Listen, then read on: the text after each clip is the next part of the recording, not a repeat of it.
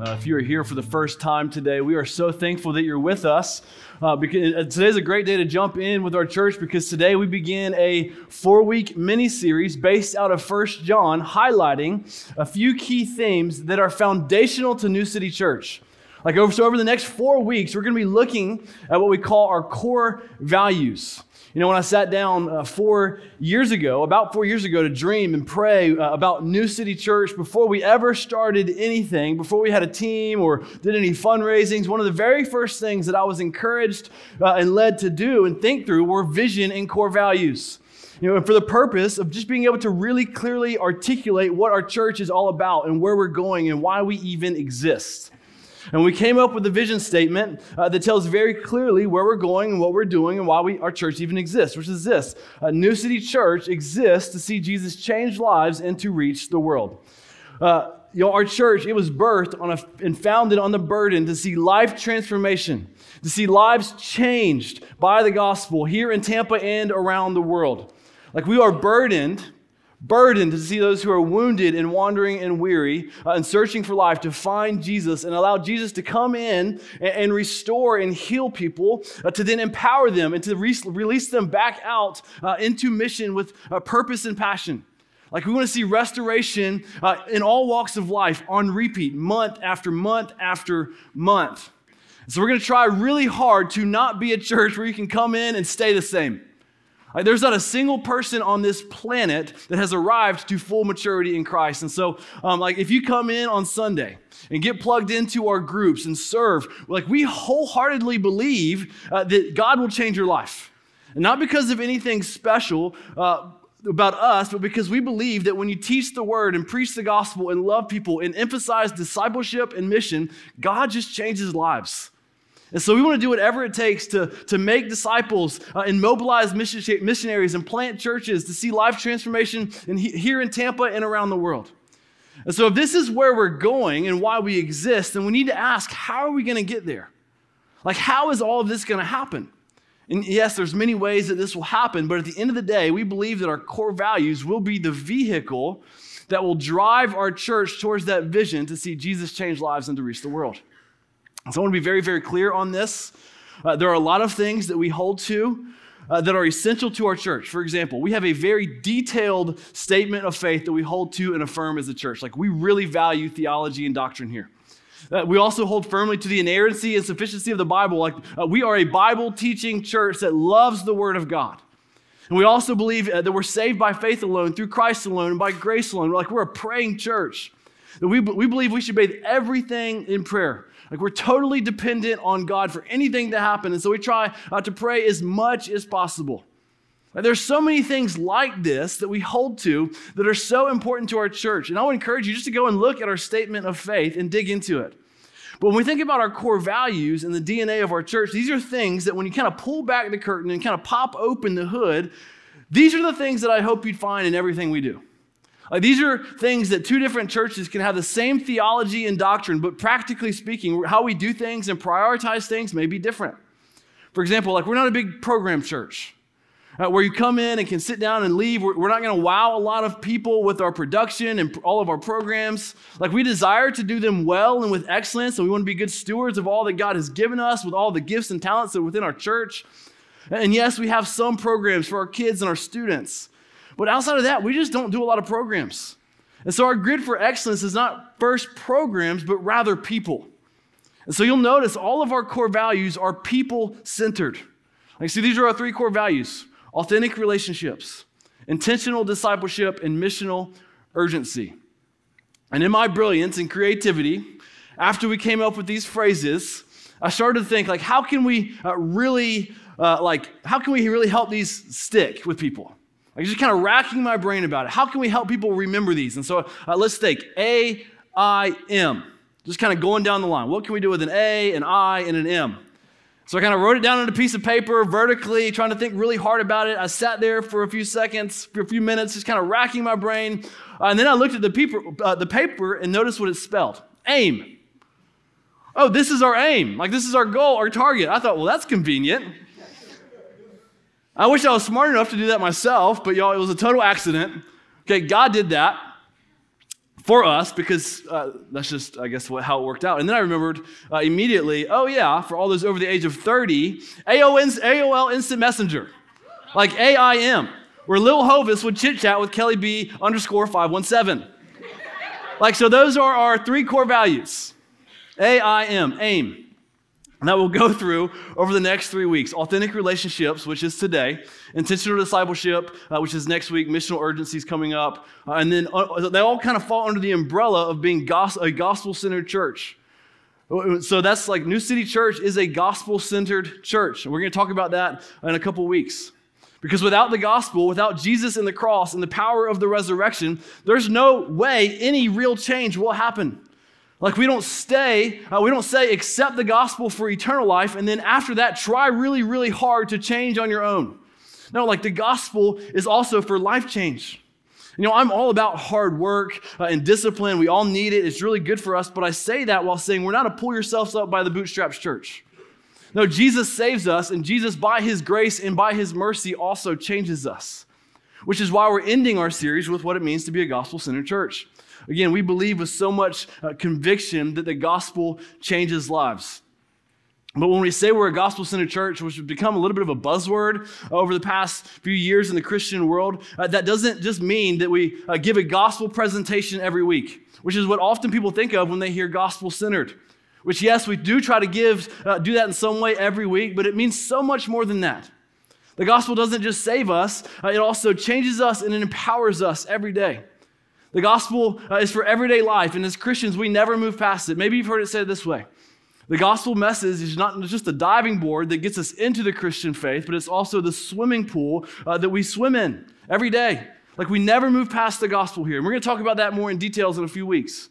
And as we go through these over the next 4 weeks, we'll do all of this using 1 John as our anchor. And so every week we're going to do kind of a flyover using the entire book of 1 John. But just to prepare you, this will be different than how we normally preach here. Like we normally go verse by verse through books, but we're not going to do that in this series. We're going to do that in September, going through the book of Joshua. But we're going to use 1 John to see our core values very clearly from the Word of God. Because at the end of the day, if these are our ideas, we're in trouble. We're in trouble. Like we don't believe these core values are extra special just for New City, but rather we believe this is what God's Word calls us to. Like this is not man-centered wisdom that we're trying to use to elevate our church. No, these are convictions we hold to because of the Word of God. And so the hope is to show you these from the Word and let the Word kind of drive our time and not our own opinions and philosophies. And the reason we're using 1 John is because we just finished the Gospel of John. So it's a bit of an encore. It's the same author around the same time. In the Gospel of John, it was more of a narrative highlighting the life of Jesus that was written for the purpose of unbelievers to believe in Jesus. Where 1 John is a letter written to believers to find assurance in their faith. You know, as my old seminary president, Danny Aiken, said, if John was written to convert the sinner, then 1 John was written to confirm the saint. So this letter was written to several different churches for the purpose of being passed around to make sure that these churches are on the right track. And so for us today, this seems like a pretty good book for us to look at to make sure that our church is on the right track. You know, 1 John has several different purpose statements in this letter. That's kind of what the author, John, he loves purpose statements. We kind of see them scattered throughout the book. For example, John wrote this book to teach what is right about Jesus. There's a lot about Jesus in the book of 1 John. We see how John wrote this book to teach about right commands. There's a lot of commands that he says to seek to obey. And he also says to teach about how to love one another rightly. And as we look at this letter, I think we'll see how our core values have a really strong foundation from Scripture. In fact, I would actually encourage you to go back and read the entire letter in your own time and double check and triple check all of this for yourself. Like, don't trust me, trust the Word. Like, my job is just to point out and show you what it says.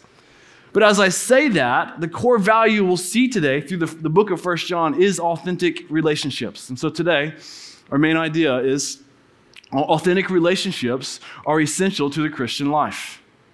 Again, this is nothing earth-shattering. God created us and made us to be in relationships with people. And so if we're going to see lives changed here in Tampa and around the world, we have to be relationally connected to people. And not just connected to them, but connected in a way where they know that we care for them and that we love them. Because I think we can all agree that there is a difference in being relationally connected to someone and having a real authentic relationship with people. Like, it's one thing to have someone's telephone number, but it's a totally different thing to know someone's heart and to know their struggles and to know their passions and yet still love them anyways. Like, when we say authentic relationships, it means that people are known and loved and cared. It means that we have real friendships with each other. And I know this takes time, and I know this is often slow and hard and not always ideal or maybe how we would choose it, but relationships are always the goal.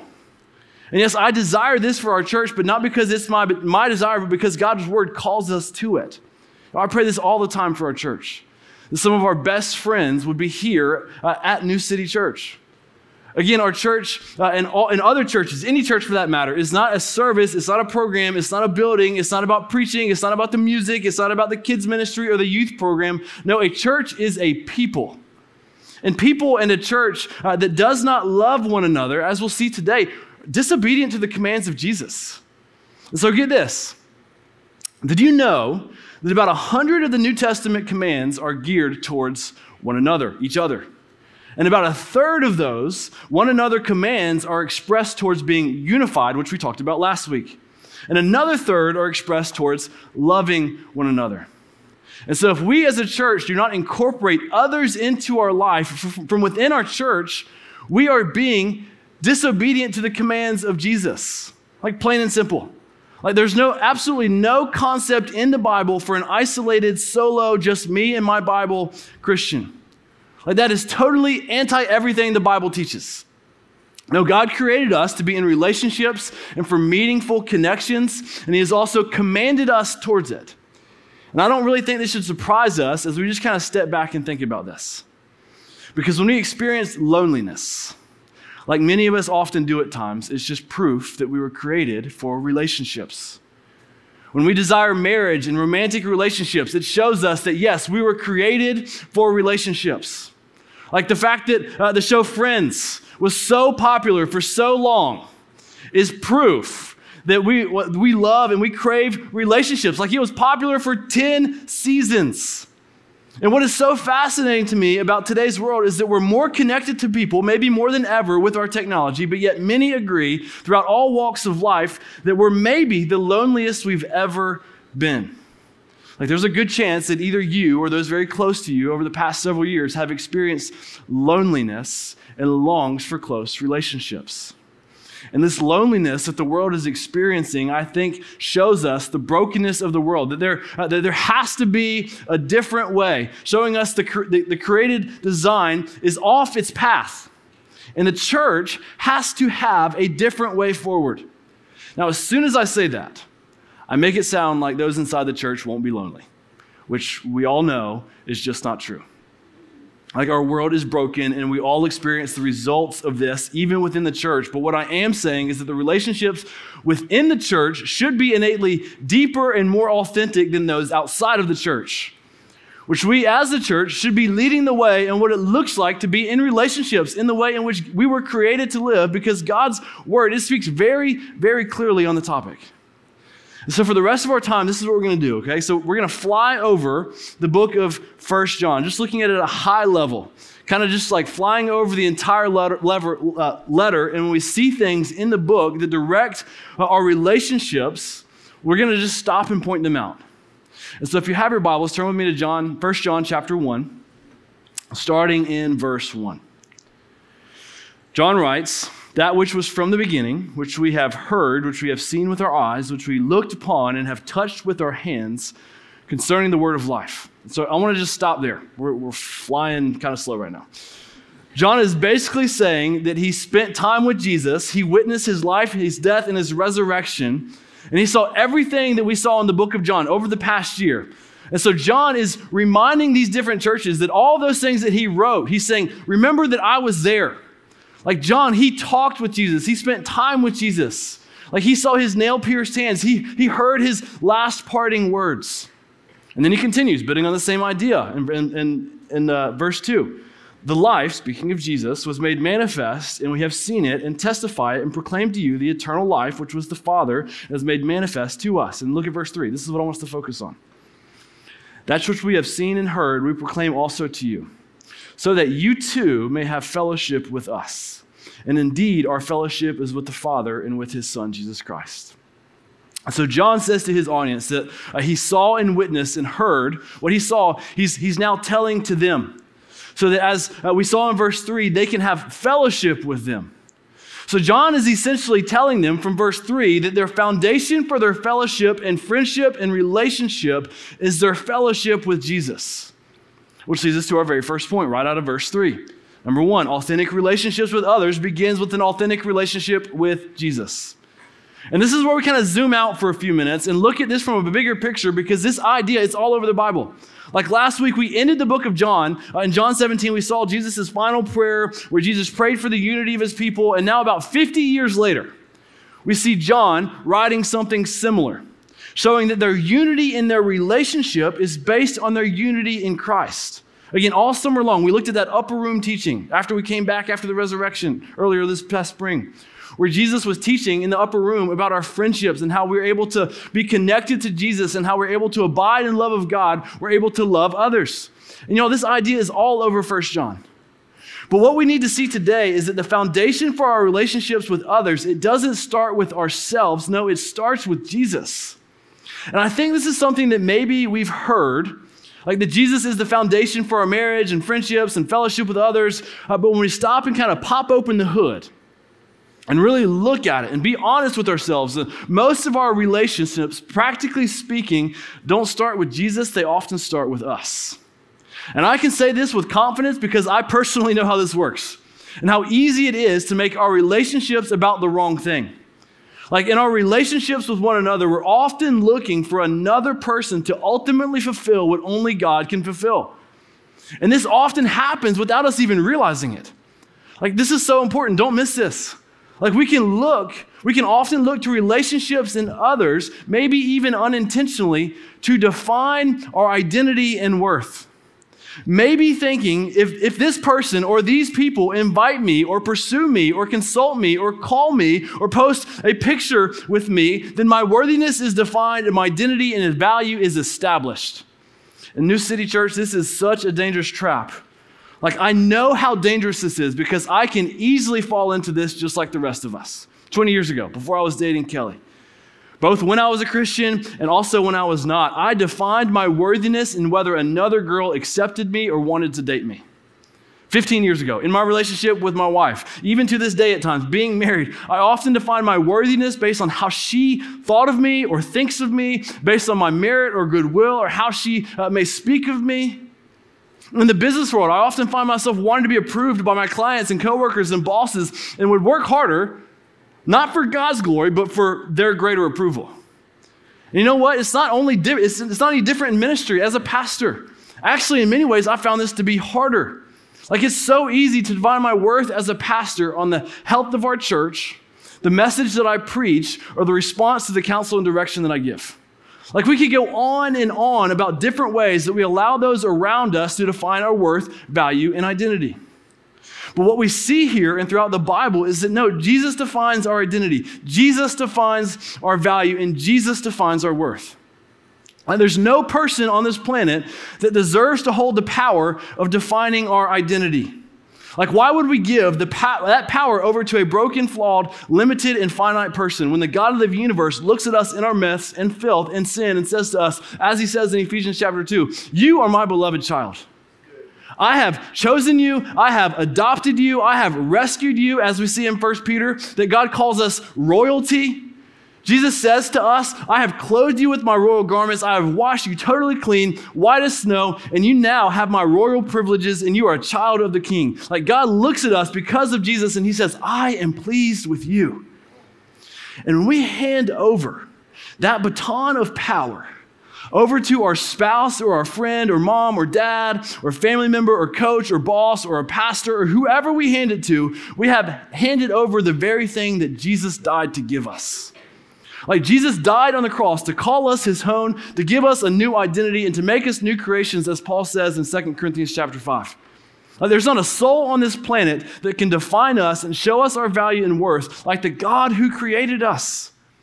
And when we begin every relationship firmly rooted by our identity in Jesus, whether they are a Christian or not, we can be freed to live in the full joy of Jesus. Because y'all, it is so incredibly easy to let the people around us define our life, our worth, and our value. And get this, when we begin our relationships with Jesus founded on the gospel, I don't want to say forgiveness is easier, but I will certainly say it is easier. Because when we remember how God forgave us and rescued us out of our own sin and filth, and when we daily live and remember that our lives are a testimony, a living testimony of grace, y'all, it makes showing grace to others and offering forgiveness to others just a step easier. Because those who know they have been forgiven much are also able to forgive much. Like, I think we can all agree that relationships, they're just messy. And why? Because sin is real. Like, we all have it, we just wear it differently. But do you know the difference between authentic relationships and non-authentic relationships? In authentic relationships, we see the sin and messiness in each other's lives, and we choose to love them anyways. Like, this is what the love of Christ does. Real relationships sees a big old mess, and it doesn't retreat, but rather it steps into the mess in love. Like, authentic relationships see sin and filth. They see messiness and burdens, and yet they place down their anchor and say, I'm here whether you like it or not. And why do we do that for others? Because Jesus first did that for us. Yo, we can be a steadfast presence in the lives of others because Jesus has been steadfast with us. New City, this is what we're all about. Like, we don't run from the mess. We don't avoid the mess. We don't hide from it. No, God calls us to enter into it. And does this mean we'll be perfect in this? No, not at all. Because we too are messy and limited and finite. But do you know what happens when we do this?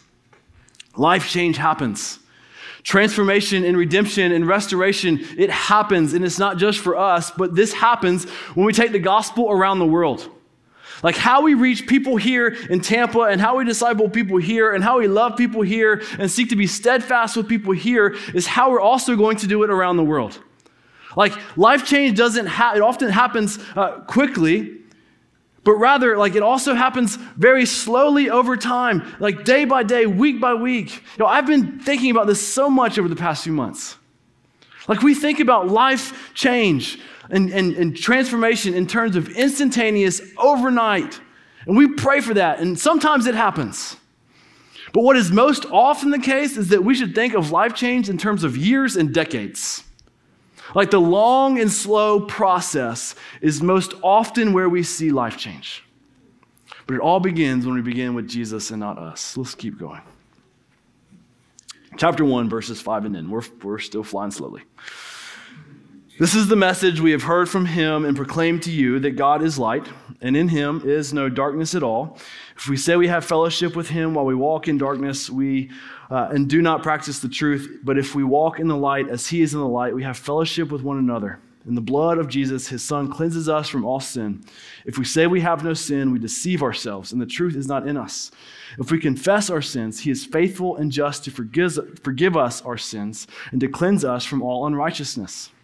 And again, we're not doing a deep dive here. We're doing a flyover, but what I want to point out is that when we walk with Jesus, we have a relationship with Jesus. The result of this is that we walk in the light, which means we live our lives with openness towards one another. John said in verse 7, when we walk in the light, as Jesus is in the light, we have fellowship with one another. In verse 9, he said, if we confess our sins, he is faithful and just to forgive us. And how do we confess our sin and walk in the light? We do that with one another. We do that in relationships with each other, which leads us to number 2. Authentic relationships practices confession and repentance. Church, when we live our lives closed off and nobody knows the depths of our lives, life change and transformation, it may not happen. Like, this is so important. God's method and means for life transformation is to live in the light. God's word is very clear. When we walk in the light, which means we share and confess and tell people in safe spaces all of our junk, like, God changes us. Real authentic relationships with one another, it involves knowing the messiness of each other's lives and, again, loving each other anyways. When we hold back, showing our mess, we're hindering life change in our life. And I'm not saying every person needs to know everything, but some people do need to know everything. And the longer we're fighting sin, the more people we need to bring in with us. Like, we can't fight these massive sin dragons by ourselves, and probably not just with one other person. It may take a whole village, but guess what? It's worth it. We should share with all those who are willing to help and fight with us. We often act like confession and repentance, this is like this big scary thing. You know what? It is scary because our enemy hates it.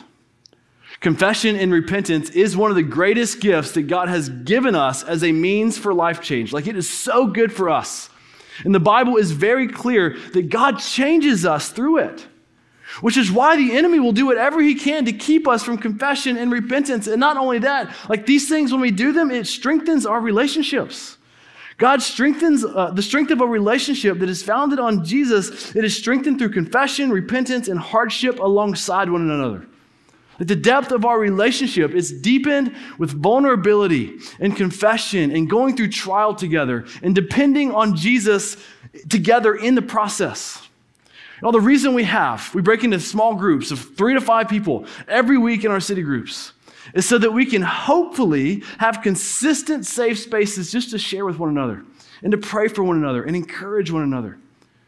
And so if you're not in a small discipleship group and we want to see you grow and we want to see you get into a group, because this is where we get things out of the dark and into the light, as our text calls us to. Yes, coming on Sundays, it's important. Being under the teaching of God's word will change us, but if Sunday is our only engagement with our church, we're missing out on quite possibly the best method of life transformation that God has given our church. I love to preach, and I believe it's massively important. This is a one-way deal, though. Because you know what? I know that many can come in and I can preach, and people will still live with things hidden, living in the dark and not in the light. Like, we need each other in our lives to hold us accountable, to love us and to encourage us and to pray for us regularly. Our elders, we meet every month, and we spend about half of that time just sharing our lives and praying for each other and seeking to love one another and care for one another. We're each also in weekly groups, and these relationships for each of us are so important. Like, the reason we have a small huddle before every Sunday service at 10 a.m. here with all those who serve is, yes, to encourage those who serve, but maybe just as important is so that we can have the opportunity to know our elders and get to know more people in our church. Like, we desire for every person to know multiple people in our church and to have multiple webs of relationships so that we can have opportunities to find safe spaces and to live in the light and to have someone to call and to reach out to in both the good times and in the hard times. We want you to know as many people as possible and be deeply connected as possible so that you can truly have a village around you. Again, a church is not a service. It's not a program. No, a church is people. Church happens when God's people gather. And being a part of a local church, deeply connected to a local church, it's essential to the flourishing of our faith. It's for our own personal good and holiness. We want you to be in groups, not just to add something to your schedule, but we want each person to be in a group because we believe that God changes us through them. It's not just something we do. They're not just another one of our programs that we offer. It's the way in which we see life change. I'm so personally passionate about this because this is how God changed me. God didn't change me through a program. He changed me through people in my life coming around me and digging into my life and pointing me to Jesus. Well, there's so much more we could say here, but I want to keep moving. We're going to take a big jump and skip over to chapter 3. Look at verse 11 in chapter 3. John says, "For this is the message that you have heard from the beginning, that we should love one another." Again, John is continuing to emphasize our relationships with one another and how love is essential to our relationships. And so if we were to kind of keep reading, we'd see John talk about Cain and Abel and how when we hate one another, but both John and Jesus, they equate that to murder. So John in chapter 3 is contrasting love with hate, showing how hate is not from God. We talked about this last week as we talked about unity in the body of Christ. When we were at odds with a brother or sister in Christ, we need to know this is not from God, straight from the devil, because our enemy is seeking to stir up division where God desires repentance and reconciliation and unity that is driven by love. No, we don't skirt away from the truth. The most loving thing we can do is tell the truth in a loving way. Again, hate and ill will are not from God, but rather when we are moved towards love, that is from God. Look at what John says in chapter 3, verse 15. Everyone who hates his brother is a murderer. And you know that no murderer has eternal life abiding in him. That's some strong language. He's shooting straight. He's getting straight to the point. Relationships that are founded on Jesus will do everything possible to rid out hate in our hearts. Like anger and ill will and bitterness in our hearts towards others. We have to work through that. And how do we do it? We do it through love. And what is love? Look what John says next in verse 16. By this we know love, that he laid down his life for us, and we ought to lay down our lives for the brothers. Again, John is showing a stark contrast, contrasting love against hate, and using Jesus as our model. Jesus laid down his life for us, which in turn leads us to lay down our life for others, leading us to number 3. Authentic relationships are filled with sacrificial love. It's not hard to love when we gain. But you know what? It is hard to love when we lose. And love, it's best measured by sacrifice, by our loss. And the reason that we can say that is because the greatest act of love that has ever been shown to the world is measured by sacrifice. The love of God is measured and displayed to us by the sacrifice of his Son, Jesus Christ. And so how do we know the love of God? We look to the sacrifice of the cross. We look to the cross and see that God sent his Son to die a slow, torturous death for you and for me. In New City, when we look to the love of Christ as our model for how we are to love others, we're moved to sacrificial love. When we look at our relationships with others, love doesn't say, what can they give to me? It says, what can I sacrifice for them? When we hear of love, we often think of it as something that we receive. But when we look at Jesus as our model, Jesus didn't first ask to receive love. No, he sacrificed to give his love.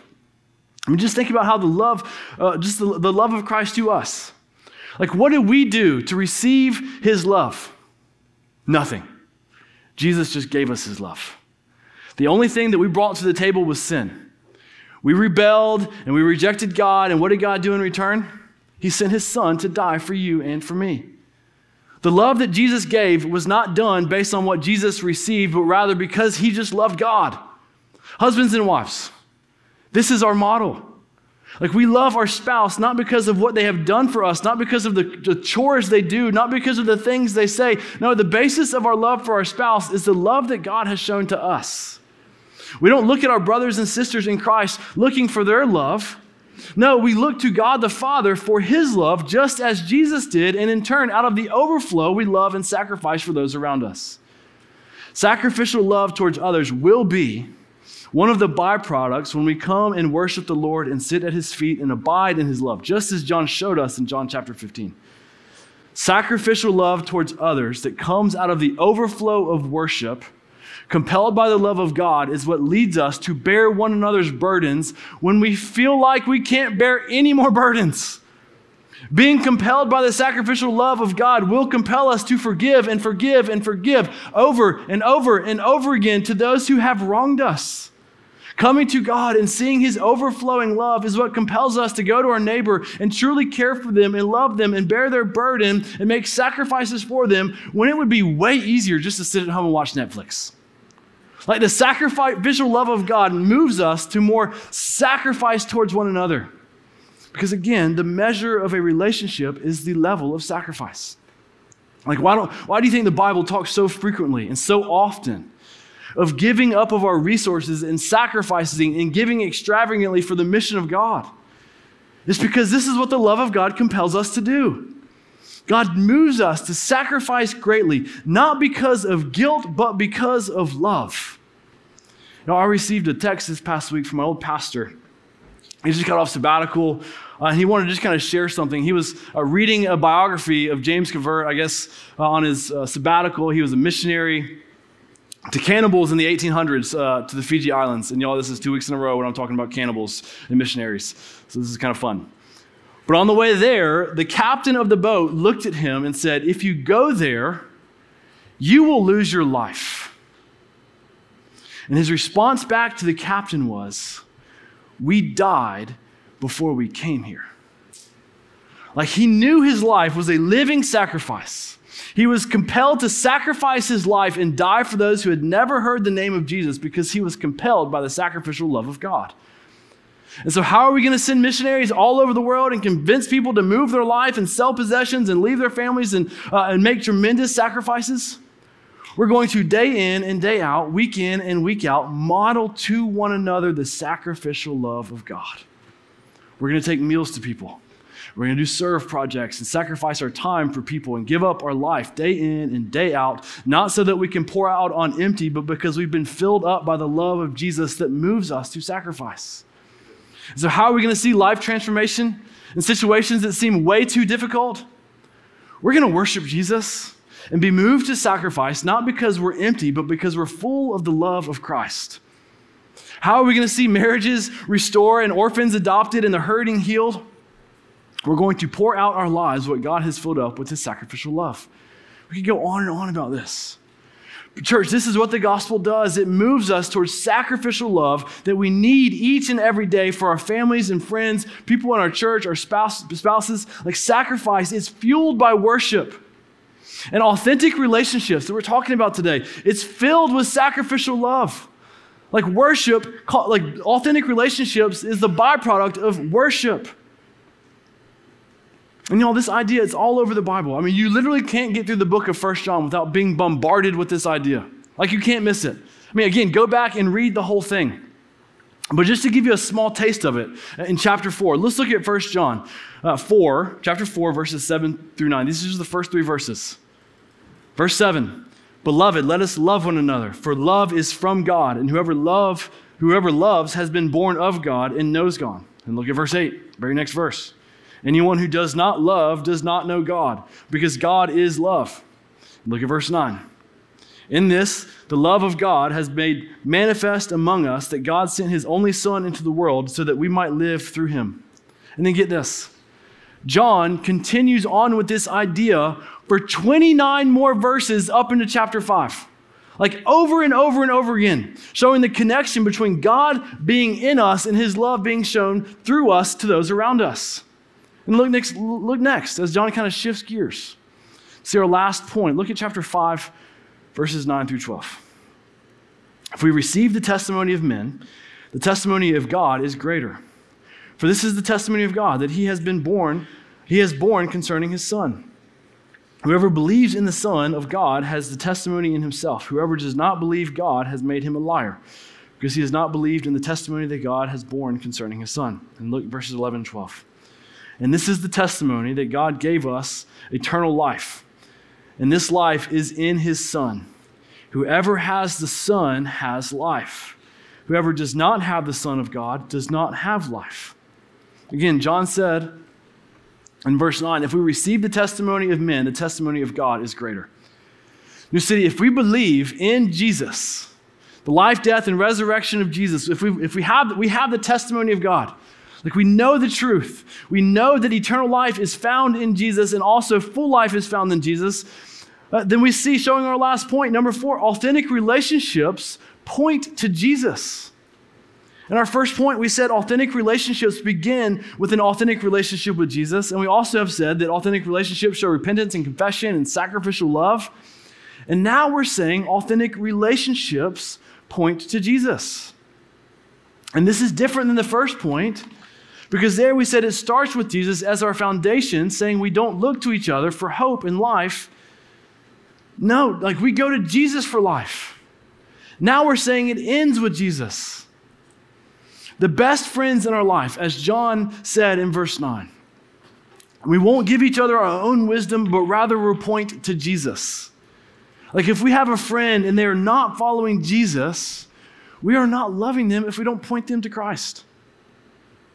Sharing the gospel with others is the most loving thing we can do for those that we love. Like if we profess faith in Jesus, but in turn don't point to Christ, we're not being a good friend. Like we're not caring well for them. And so when we think about mission and evangelism, the scripture shows us that it's not compelled out of duty, but love. Like if we don't proclaim Christ and point people to Jesus because we're supposed to, but because we love them. New City, enduring love. Love is the single best motivator for God's mission. It's the best one. If we want to see people come to Christ, we make friends, we genuinely love them, and we point them to Christ.